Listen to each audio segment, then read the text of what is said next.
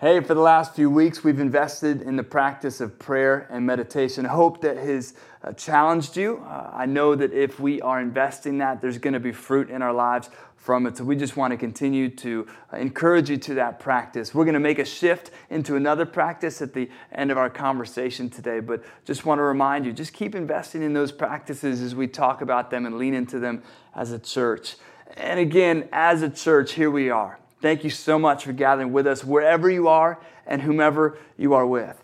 We're about a month into this community group dynamic, this innovation to small groups in this season. And I've heard stories from so many people about the life and the conversation and the reality of what it's like to do church in a context where you are known and where you can know others. So we just encourage everybody in these last couple of months of 2020, please work to find and form a community group. If you need help doing that, please reach out to us, info@lifechurchvirginia.com, and we'll do everything that we can to get you planted in a community group. Everyone is watching, everyone is listening to this well after its recording. I feel a little bit like Doc Brown talking to Marty McFly, but I recorded this message well before the election so that what I say would not be colored by what has been done or what has been left undone, nor would the results of said election shade my thoughts. And chances are good, of course, since it's 2020, everything's an option, that nothing's even been decided until we gather and worship and have our conversations. But I'm confident, even if things haven't been decided, there have been a lot of declarations. There's probably been a lot of demonstrations, and I would like to speak to those declarations and demonstrations of belief this morning. Continuing our series, of course, imagination and practice, because God has a different perspective and God has better ways. I want to examine a truth that's right in our midst more than ever before, though we miss it due to the plethora of topics and uninvited perspectives and seething turmoil that we are all sitting in. The title of our talk this morning is For, With, and All the Covenantal Things. If you're taking notes, For, With, and All the Covenantal Things. I'm going to use our moment, so grant me some latitude, because I'm going to talk about our here and now. I'm going to talk about the election. I'm going to talk about the dynamics that we are in within this election and all the things. This conversation, though, could not be more fastened to Jesus as our God and as our way to go. Let's read our scriptures, our hallmark scriptures. Matthew chapter 4, verse 19. And he, Jesus, said to them, "Follow me, and I will make you." Follow me, and I will make you. Revelation chapter 3 and verse 20. Behold, I stand at the door and knock. If anyone hears my voice and opens the door, I will come into him and eat with him, and he with me. And Romans chapter 12, verses 1 and 2. I appeal to you, therefore, brothers, by the mercies of God, to present your bodies as a living sacrifice, holy and acceptable to God, which is your spiritual worship. Do not be conformed to this world, but be transformed by the renewal of your mind, that by testing you may discern what is the will of God, what is good, acceptable, and perfect. Let's pray. Father, we thank you once again for the opportunity to gather in this way. We ask for healing and wholeness throughout the world in the midst of this pandemic season. We thank you that there's no name above the name of Jesus. Father, we ask for our country. We just pray for our country. We pray for our leaders. We pray for unity where God declares and even commands a blessing. We ask for us to be just agents of healthy change and influencers of love, mercy, and grace. We thank you that we are a city set on a hill. And so, Father, we ask that our good works would glorify you in every opportunity. And so as we gather in this moment, we ask that you would mold us and shape us, make us more into your image. In Jesus' name, amen, amen, and amen. Again, speaking to the election, your side lost or is losing, whatever the case may be. Or your side won or is winning at this current moment. More than likely, based on those realities, you feel empowered and emboldened, or you feel cheated and shushed. However you find you right now in those ways, I want to say to you, you is a figment of your imagination.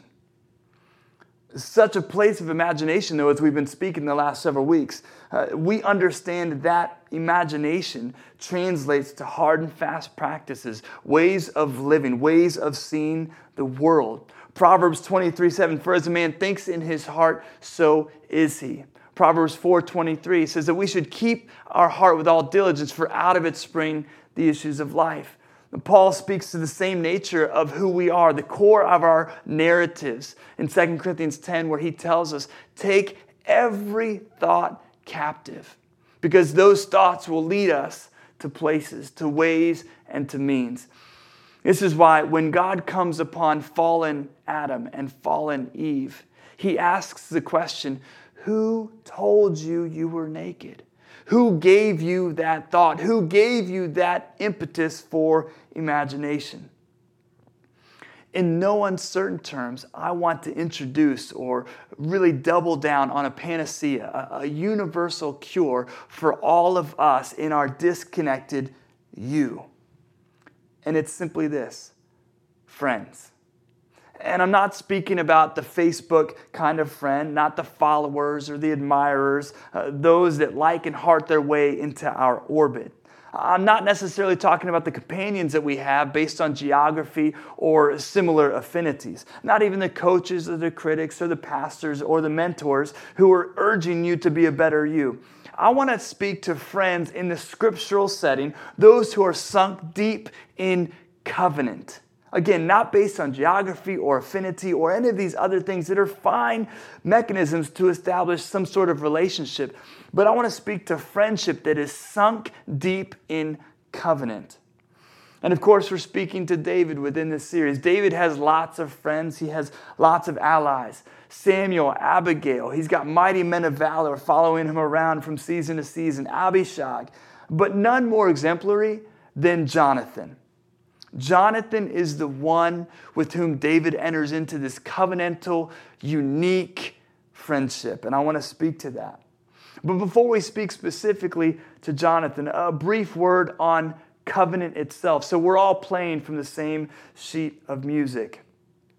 And the most tangible way for me to define the covenantal is to speak to it in terms of the shadow of the contractual. We live very much in a contractual day and age. We operate, we speak about even most relationships in terms of a contractual relationship.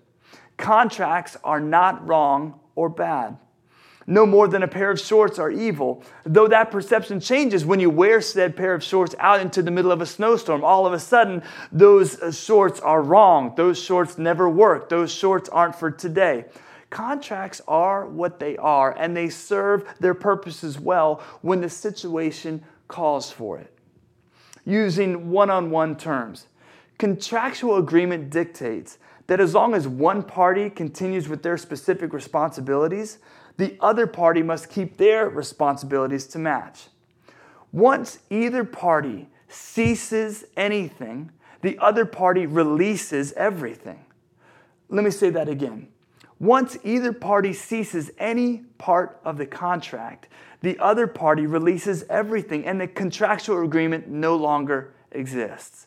This is contractual existence. This is good, again, for certain business dealings. It's good for relating to credit card companies, some employment opportunities. Contracts are good within those frames. Covenantal agreement outlines a way that each party is for and with the other, regardless of the benefits involved, regardless of the sufferings that are engaged, regardless of any promises or failures, for and with. This type of relating is good for marriages. It's good for how a father or mother would relate to their child. It's good really for any relationship involving two or more humans that desires health and wholeness for self and other towards any length of time. I could go on and describing and detailing these terms, but I'll just allow their stark differences to stand for themselves. So Jonathan, this guy Jonathan, we're introduced to him in 1 Samuel 13. He's the eldest son of King Saul, meaning Jonathan's whole good future and fortune is seemingly at odds with David immediately. David's health and well-being is in complete violence to Jonathan's future and fortune. Additionally, we know that David was raised as a shepherd. David was kind of left out by himself in the field. He was the youngest of 8. Jonathan was raised in royalty. Jonathan had all of the fortunes. Their upbringings could not have been more different. Jonathan, I would suggest, probably had an easy road. David had a difficult one. After David's victory over Goliath, and remember, this moment is critical for understanding who David is. It's his first victory. It's what begins to launch him really. He has been anointed king, but it's the victory over Goliath that launches into really this avenue of all that he's been anointed for. You would think in this moment, Jonathan would be insecure. Jonathan would begin to trivialize what David has done. Jonathan would begin to feel threatened. But it's within this moment that we begin to see what covenantal relationship really looks like. Because after the victory, something miraculous takes place.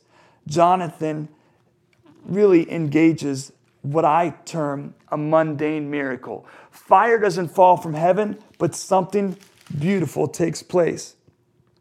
Once David and Saul have this interaction, they understand what David has accomplished. In chapter 18 of 1 Samuel, it says this: as soon as David, had finished speaking to Saul, the soul of Jonathan was knit to the soul of David, and Jonathan loved him as his own soul. And Saul took him that day and would not let him return to his father's house. Then Jonathan made a covenant with David because he loved him as his own soul. And here's a practical piece here, because to love someone and to have an affinity for someone ceases until we begin to really give of ourselves to someone. Verse 4, and Jonathan stripped himself of the robe that was on him, and he gave it to David, and his armor, even his sword, and his bow, and his belt. And David went out and was successful wherever Saul sent him, so that Saul set him over the men of war, and this was good in the sight of all the people, and also in the sight of Saul's servants.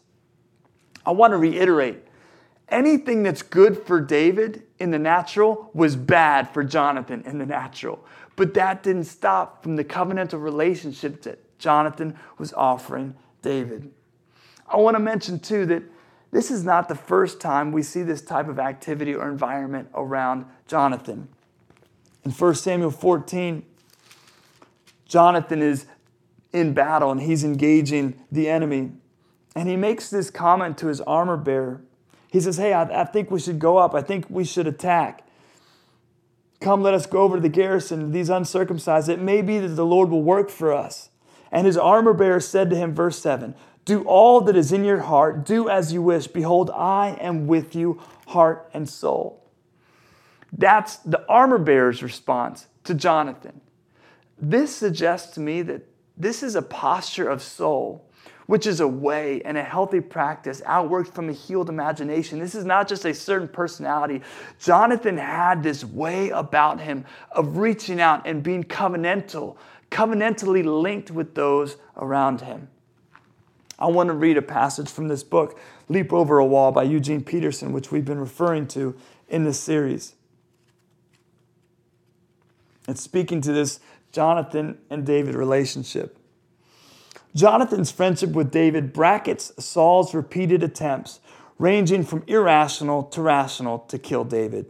The front bracket to the story begins with these words: the soul of Jonathan was knit to the soul of David, and Jonathan loved him as his own soul. Then Jonathan made a covenant with David because he loved him as his own soul. The bulk of chapters 18 through 20 are then filled with the details of Saul's 6 attempts at murdering David. 3 times he tried to kill him with his javelin. Twice he lured him into almost certain death with the Philistines by offering his daughters, first Merab, then Michal, as prizes. And once he sent a death squad. These 6 failed attempts precipitate a major campaign to rid the country of David. As Jonathan enables David's escape, there's this end bracket. Jonathan said to David, "Go in peace. For as much as we have sworn, both of us, in the name of the Lord, saying, the Lord shall be between me and you, and between my descendants and your descendants forever." The friendship bracketed and contained the evil. Friendship forms. The posture Jonathan and David take, which is one of being for and with no matter what, is nothing short of miraculous. In that it is a miracle. They lack enmity against each other. They lack selfishness. They lack competitiveness. But it also provides an environment towards what can be, because kind begets kind. Peterson continues on. Friendship is a much underestimated aspect of spirituality. It's every bit as significant as prayer and fasting. Like the sacramental use of water and bread and wine, friendship takes what's common in human experience and turns it into something holy. Friendship with David complicated Jonathan's life enormously. He risked losing his father's favor and willingly sacrificed his own royal future. But neither the risk nor the loss deterred him. He became and stayed David's friend. Jonathan's friendship entered David's soul in a way that Saul's hatred never did.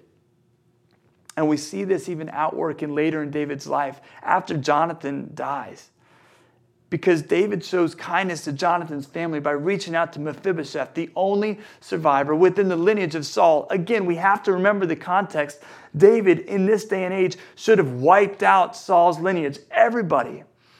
But David instead shows kindness and reaches out, remembering and entering into, once again, the covenantal relationship that he had with Jonathan, and ends up blessing his heir, his lineage in Mephibosheth. And the fact of the matter is, this way, this for, this with, these covenantal things that Jonathan and David exemplify are further highlighted and engaged by Jesus. Matthew chapter 5, the words of Jesus. "You have heard it said, an eye for an eye and a tooth for a tooth. But I say to you, do not resist the one who is evil, but if anyone slaps you on the right cheek, turn to him the other also. And if anyone who would sue you, take your tunic, let him have your cloak as well. And if anyone forces you to go 1 mile, go with him 2 miles. Give to the one who begs from you, and do not refuse the one who would borrow from you." He continues, "You've heard that it was said, you shall love your neighbor and hate your enemy. But I say to you, love your enemies and pray for those who persecute you, so that you may be sons of your Father who's in heaven. For he makes his sun rise on the evil and on the good, and sends rain on the just and on the unjust.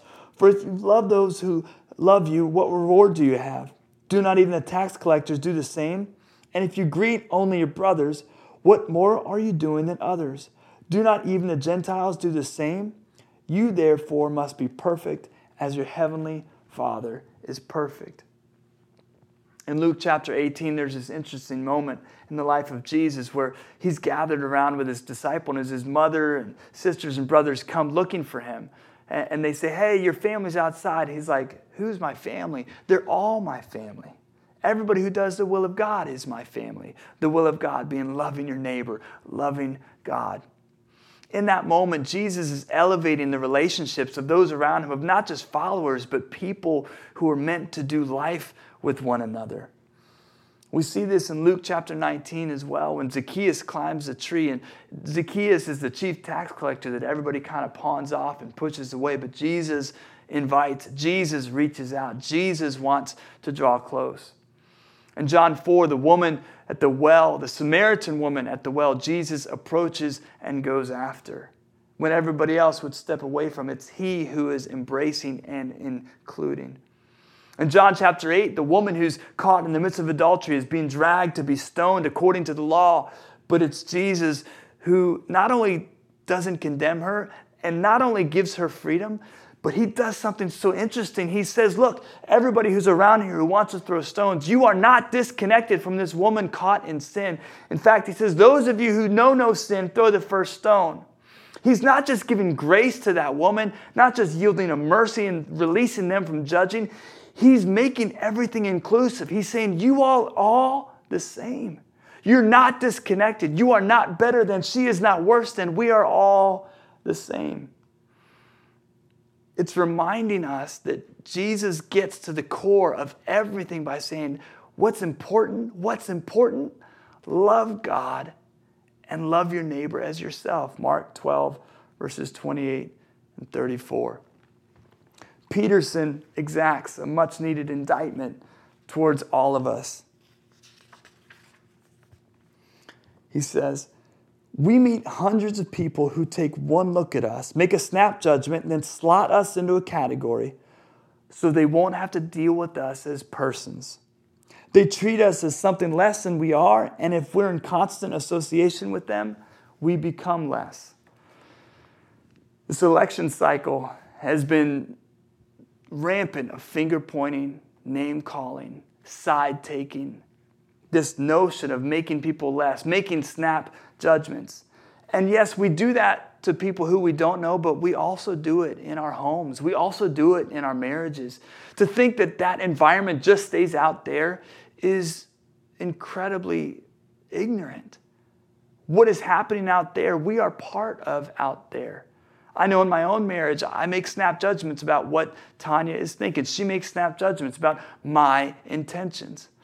I had a conversation, honestly, it was a text conversation because Justin and I don't have a whole lot of time to connect these days between his job and his business and his family and my circumstances. We're just here and there and everywhere, but we had this text exchange where we were just real honest with each other about snap judgments that we had made about each other and about our friendship. And it was a great moment, and Justin responded to me at one point. He said, hey, thank you so much for reaching out to me. I wish I had done it earlier.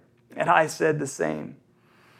You see, those snap judgments take place not just about people we don't know, but also those who are close to us. This is why covenantal relationship, being for and with, and coming to the recognition that this is how we are meant to be with everybody, is so important. Circumstances don't cancel out covenant. Otherwise, it would be a contract. In the way of Jesus, being for, being with, and all the covenantal things, covenant is given and used by God, by His Spirit, to strengthen the weak flesh and overcome our circumstances. That argument with your spouse that rages, that has been ongoing for years now, covenant says, I'm for you, even in the midst of this pain. A covenantal friendship says, yes, you moved across the country, and yes, you may do different things than I do, but I'm still for you, and we are still with each other. Just imagine for a moment, all this talk about you, separate from and against her, him, them, this side, that side, is just that. Just imagine that it's just all talk. It's not real. You, disconnected, is a figment of your imagination. Imagine, in the actual essence of you, there's a deep desire and even a design for you to be for, with, and all the covenantal things. Imagine, you don't have to be ruled by either or and against thinking, or controlled by contractual style relationships. You can choose covenantal. As opportunity today, I want you to consider a few things. First, familiarize yourself with contractual versus covenantal thinking and relating. Notice how much of each is around you and inside you. Take note of the fruit of each. In your most intimate relationships, I would challenge you to trash contractual thinking. Trash contractual impressions and considerations, and plant covenantal intimacy, covenantal presence for those relationships. And for our practice this week, do this in the context of communion. Gather with family, gather with friends. Maybe you're in a community group. I'd encourage you to grab whatever breakfast you have around and be with each other. Consider the cross. Consider who Jesus is, what he has done. And when you find yourself in the midst of this election furor, talking about this side or that side, remember that the you disconnected from all of that isn't real. We are built by the grace of God to be for, to be with, and all the covenantal things. I'm not suggesting this is going to be easy. It's pulling against the riptide of our culture to a large degree. But that's what Jesus invites us into. Let me leave you with this benediction. May we relate to God like he relates to us. May we name, reframe, and exchange contractual interactions for covenantal intimacy. And may we remember that with Jesus, it only gets better.